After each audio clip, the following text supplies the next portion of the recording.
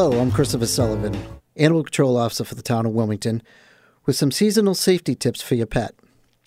I'd like to start off by just reminding everybody that you need to register your dog. Not only is it state law and town law, but for numerous reasons. The first being, if your dog gets out loose, and dogs do get out loose, if they have their tags on them, I can get your dog back to you faster just by being able to call in the tag number and finding out who owns the dog. For instance, if your dog gets out and there is no tag and the dog is not microchipped, and I pick up the dog, I'll make a post on social media, but after a while, if nobody claims the dog, I have to drop the dog off at a veterinary hospital. From there on in, they can give the dog any vaccinations that they seem fit. Kennel cough, rabies vaccination. When you come to pick up your dog, you're going to have to pay all those fees, including the boarding fee. So I can't stress enough how important it is to have your dog registered. Just like I said, it's for the state and town law, but it can get your dog back to you quicker. So as far as seasonal safety tips, we're in winter season right now. I'm going to start off by saying common sense. Fur does not make your dogs more protected.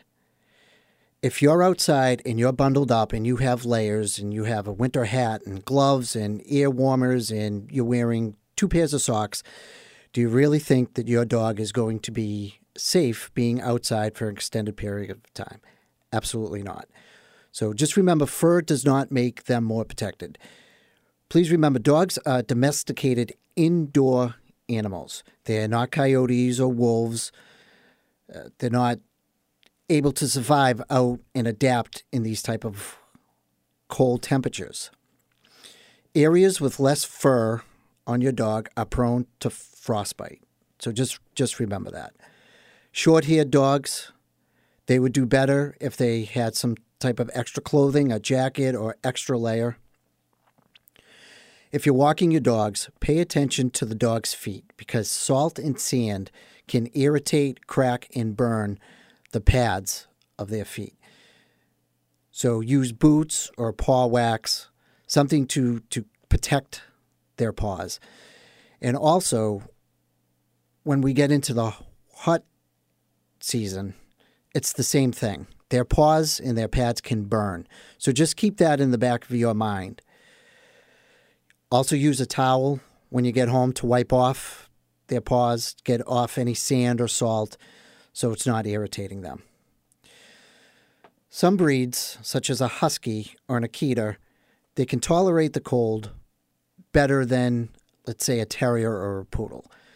But that doesn't mean that they should be out for an extended period of time in severe weather.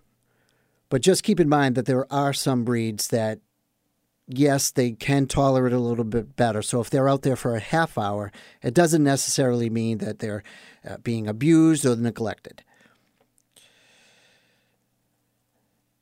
The state also implemented a new tethering law. It's actually called 174E, and it's a great law for animal control officers and law enforcement. And it's a very in-depth law.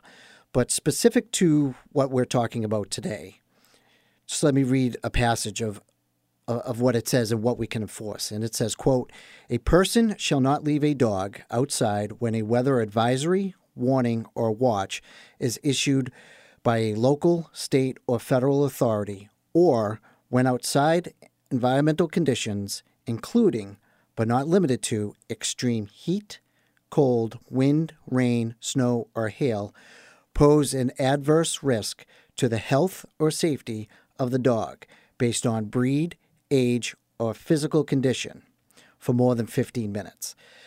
So we recently just had a really good snowstorm. We had frigid temperatures.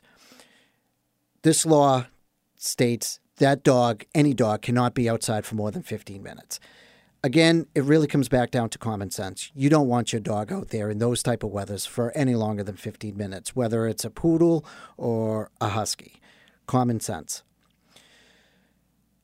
If you're concerned and you see a neighbor with an animal, a dog that's outside, and you feel that they've been out too long, please call the police department. If it's after hours, They will send an officer down. If it's during my hours, I'll respond. So please, if you feel you're concerned, just call the station at 978-658-5071. Like I said, if it's after hours, they will send an officer. I will follow up the next day that I am in. If you call while I'm working, I'll respond right away, and I'll have conversation with the dog owners. And lastly, remember your outdoor cats. If you have a cat that's an outdoor cat, they're going to have the same issues, weather-related, than your dog is. And not only that, but because we have coyotes, we have bobcats, food is scarce, your cats are more susceptible of being taken by a coyote or a bobcat. So as hard as it is, outdoor cats, they want to be outside. Try to keep them in during the winter, especially during severe weather, just for the safety of the cats so they return. Thank you very much for listening. If you have any questions, feel free to call me at the station. You can reach me direct, 978-658-7988, extension 5400, or you can email me at csullivan@wpd.org.